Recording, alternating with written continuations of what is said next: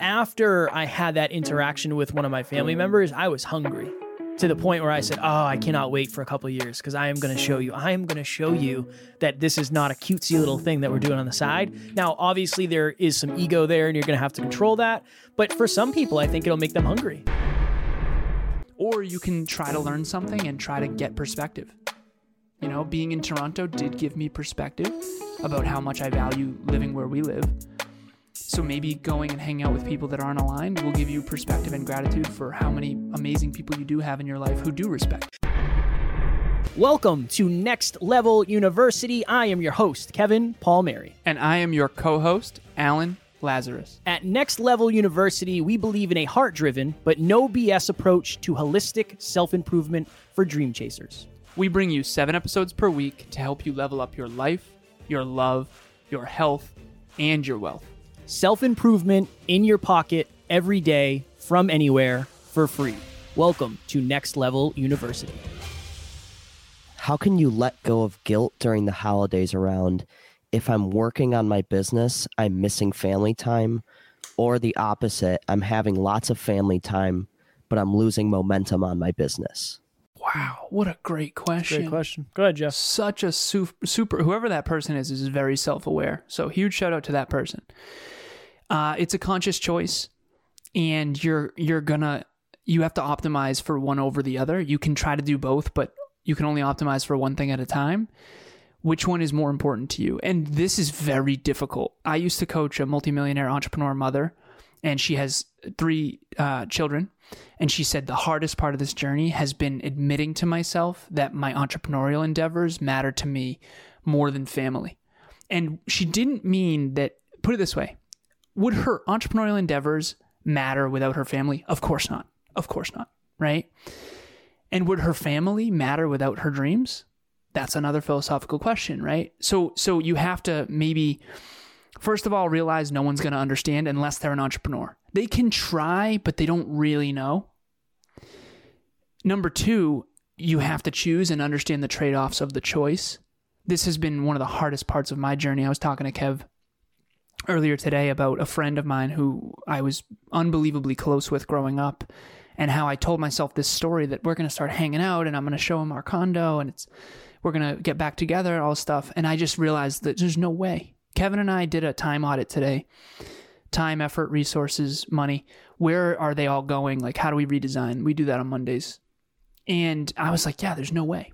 There's no way. I have no wiggle room. There's no way I'm going to hang out on a Sunday for 3 hours with this person. Now, could I do that? Could I make it work? Yes.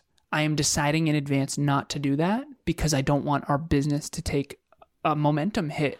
The law of trade-offs. Everything is a trade-off. Every choice is a trade-off. Every moment you spend on your entrepreneurial journey is a moment you're not spending with family, and vice versa. You have to try to make the best choice you can and live with the consequences, both positive and negative. And this is why it's so important to give bits of feedback along the way so you don't have to do it. This is the point of it, right? When you start to lean into whatever it is you're doing, that starts to become your identity. And then people start to see you as that new version of your identity. So it's not you coming out of the dark when you say, hey, I'm not going to be able to come because I have blank, blank, blank, or blank. And I think I know it sounds kind of like a cop-out, but this is the extra motivation to make sure you're trying to stay a little bit more in alignment throughout the rest of the year. Because eventually these things will come up and you will have to put your foot down. But I do believe you have to put your foot down in direct correlation to the amount that you put your foot down throughout the rest of the year. So to Alan's point, I think my Wi-Fi might be Jeff and I'm just going to hammer it. No matter what, there will be some quote unquote sacrifice, whether that's less business or less family time. You have to decide what's most important to you and then hope you don't regret it afterwards. How can I learn to have gratitude for family members that I don't necessarily like, but will be around during the holidays? Powerful questions. The only thing that came up for me during that question was perspective. So Kevin, I'll use this as an example. So imagine you're around a family member who you don't like. They're really arrogant, or they don't value you, or they don't respect you. I think that's really what we're talking about here is whenever you're not holding your energetic ground, you're not going to get any respect. You're going to be talked down to, all that kind of stuff. And the analogy I'm going to use here is I don't like the city. I never have. Every time I've ever gone to a city, I lived in LA for 3.5 months and I just hated it. And we were in Toronto this past week, and I just hate the city. How many times did I say it, Kev? I mean, every time. Every day, yeah. Every day. I just don't like it. I'm very blessed. I live in the woods. It's wonderful. I just couldn't wait to come home. Get out of the city. It's kind of like that. Toronto gave me perspective on how grateful I am for my home. So that's what it can be like, I think. When you go back with family members who aren't aligned, at least it can give you gratitude for the people that are aligned. And at the end of the day, if you're not getting respect from family members or aunts or uncles or whatever, you can either choose not to go. If you choose to go, then you are choosing to be around them, and you can try your best to, not spend time with certain people. You can navigate that. Don't sit next to them if they bother you. Or you can try to learn something and try to get perspective. Being in Toronto did give me perspective about how much I value living where we live. So maybe going and hanging out with people that aren't aligned will give you perspective and gratitude for how many amazing people you do have in your life who do respect you. And so that's all I've got. It really depends on how you're wired. And I never thought I'd be saying this, honestly, but after I had that interaction with one of my family members, I was hungry to the point where I said, I cannot wait for a couple of years because I am going to show you that this is not a cutesy little thing that we're doing on the side. Now, obviously there is some ego there and you're going to have to control that. But for some people, I think it'll make them hungry. And you'll say, okay, I don't like this person because they don't believe in what I'm doing. Maybe in 5 years, they'll believe in what I'm doing. Honestly, maybe they never will. I think an interesting, important part of it is you kind of have to let go of the desire to get approval from them. And then it's almost like, I'm going to see somebody I don't really enjoy that much, but based on whatever happens that day, nothing is going to change. I do think that's one thing I'm fairly good at is going into environments with people that I don't necessarily care about and I don't think necessarily care about me. I just try to separate it. Say whatever happens today in the grand scheme of things doesn't really matter that much, and I'm not going to let it affect me. But if it does affect me, now it'll actually make me hungry, where I think in the past it would have hurt my feelings. So understand that if they're not, and again, blanket statement, easier said than done. You can put it on a Post-it note card and sell it in Hallmark, and it might feel good, but it's not that easy. You can't really let somebody bring you down unless they're also the type of person who is lifting you up. And I know that's a fine line, but don't put stock into people's feelings when they don't care about you and they're not delivering positive feelings. Son? How have you guys been able to balance your work, family life during the holidays? Did you guys grind, on Thanksgiving, or did you take the whole day off? What was your guys' game plan going into that? Great question. I got up at 4:30. I worked. No, I went to the gym. I got up at 4:30. I went to the gym, and then I think I worked until 9 or 10, and then Tanner and I cooked. It was awesome. I made these pepperoni rolls. It's like, oh my goodness, they were pepperoni bread. It was amazing. And I'll say this too. Alan and I had a talk today, and I said, hey, I need to change my schedule because I'm not able to keep up with the health. Gym's going great. Awesome. Wealth, business is growing. Awesome. Love. The love bucket right now is the one that I haven't been filling as much as I need to. So I told Alan I need to redesign my schedule based on the fact that not just the holidays, but the holidays have definitely highlighted that for me. So it's an conscious effort of, okay, tomorrow is blank day. I actually have to be more dialed in if I'm going to get everything done and be able to be present. Emilia and I did a relationship talks on how to have a stress-free holiday, or how to put your relationship first during the holidays. Emilia had on our whiteboard, prepare for the holidays back in July. So I can't take credit. Any proactivity, so all day on Thursday, to answer your original question, Brandon, I took off and blocked it off for Thanksgiving, but I wasn't going to do any of the night before or any of the night of or day after. And our families did.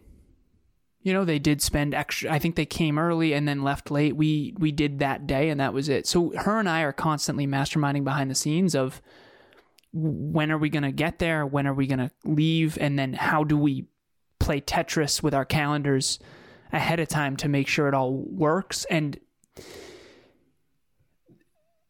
make no mistake about it. If you're a business owner, you're losing momentum during the holidays. I mean, no matter what. And that's just the reality. As a matter of fact, even if you're not a business owner, I mean, who here overate on Thanksgiving? 100%. I did. 100%. Definitely. Yeah, definitely. I did not lose weight on Thanksgiving. Yeah, me neither. Calories. Me neither. And then, by the way, leftovers, who here is still eating Thanksgiving leftovers? I am. For the birds. We do these Thanksgiving paninis. Emilia does these Thanksgiving paninis. Oh my God, unbelievable. Stuffing and cranberry sauce and turkey. Oh, the best. But yeah, no, fitness goals definitely took a hit, 100%. So the first answer is, to be truthful, you're taking a momentum hit on your goals every single holiday season, no matter what. If you figure that one out, you talk to me. Number two, can you minimize the momentum hit? Can you plan proactively in advance to make sure that you are optimizing for what's most important to you? If the holidays and family is what's most important to you, then this is not an issue, because you can always optimize for that. That's great. But if your business and your goals and your dreams are what's most important to you, which is most likely the case, because otherwise you would definitely not listen to Kevin and I, then you're going to have to make sure that the holidays fit into that versus you fitting that into the holidays. That's really the syntax here, is make sure your most important priority is you fit the holidays and family into that, versus if family is your most important priority, then make sure you fit your business into that. And I think that it's a choice, and I know those sound like the same thing, but they're two different lives right there. Hey guys, it's Alex Ramos, and I am happy that I was in group coaching for a second time. It definitely helps to have accountability. I'm happy that I invested in this because it was investing in me, and even better, I get to meet people that are doing the same exact thing to help themselves. And I need friends and close people around me like that, you know? So yeah, I really appreciated being in group coaching because of the accountability and because of meeting people. How would you guys recommend somebody breaks a tradition in their family, particularly a bad one? Just to give like an example, it's been challenging for me and Hannah this year. We're trying to save money and buy a house, and we're trying to figure out, money and presents and Christmas and all these different things. And I want to break the present tradition and keep it for kids. And my idea was to have I want to write, everyone gets a secret Santa, and we just write heartfelt notes to each other. That's my idea. But how can you go about actually having that conversation with your family and breaking old traditions? Fire. My answer is deal with the massive critical people and judgment that are going to happen. I would say just do it. Just do that and then deal with the lash out. I mean, so Emilia and I are going away for Christmas. We're going to Virginia. We're going to hike a mountain. And I know that that's not going to go over well. But we just decided we're going to do that, and we'll find a way to see everyone that we want to see in advance of that. So I would say do it, and then it's a choice, and then you have to deal with the judgment. Will your family talk behind your back? Yes. Will your family be upset? Yes. This is reality we're living in here, right? Will they have to deal with it and adapt? Yes, and they will. And some people will actually like it better, and some people definitely won't, and you'll be shunned from the family forever. I'm joking. But you will be ostracized to some extent, and that's just par for the course. And I think that some of these traditions really are very negative for the environment. I mean, this whole Cyber Monday, Black Friday thing, I mean, it's just not good. It's really messed up, honestly, a lot of it. And again, I'm not going to go down that road, but consumerism is not good for this planet, and we need to be much more conscious of what we're purchasing and why we're purchasing it. And don't get me wrong, I mean, I use plastic too, right? But there's a reason I have this water bottle and I refill this every day, because I don't want to use plastic water bottles every day.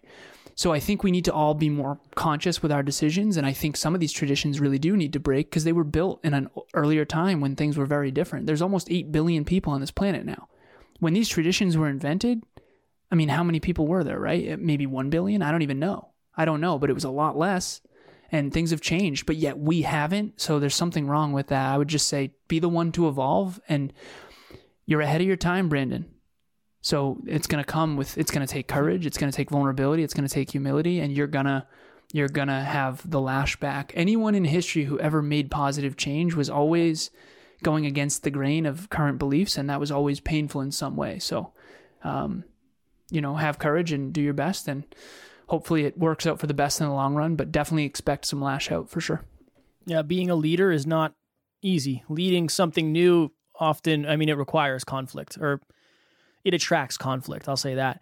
Just to add to what Alan said, I would just add as many reasons as humanly possible. So when you're influencing somebody, if you can add the reasons that they would respect and respond to, that's always helpful. I know sometimes when I'm running behind or Alan's running behind, he'll say, yeah, new kitten, you know what it's like. It's like, I do. I know exactly what it's like to have a new kitten. I understand they get into so the reason is just as important as the request. That's what I would say. Make sure you stack the reasons. We're trying to save up for a house. We're looking to start a family in the future. Blah, blah, blah. That's what it is. I think people connect with the reasons far more than they connect with the result. Honestly, that's what I would say. Quick one. Lightning round, son. Holidays can bring up some feelings of loss.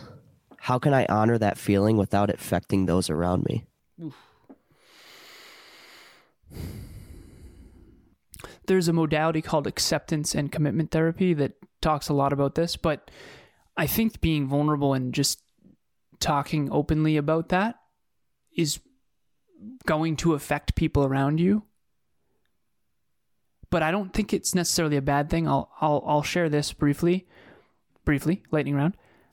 For the longest time, I never brought up my father's death because it always made the room I always thought it made the room uncomfortable. Because people don't know how to react. They feel bad. It brings the energy down. I get sad. And it makes everything sad. But I also think it's important.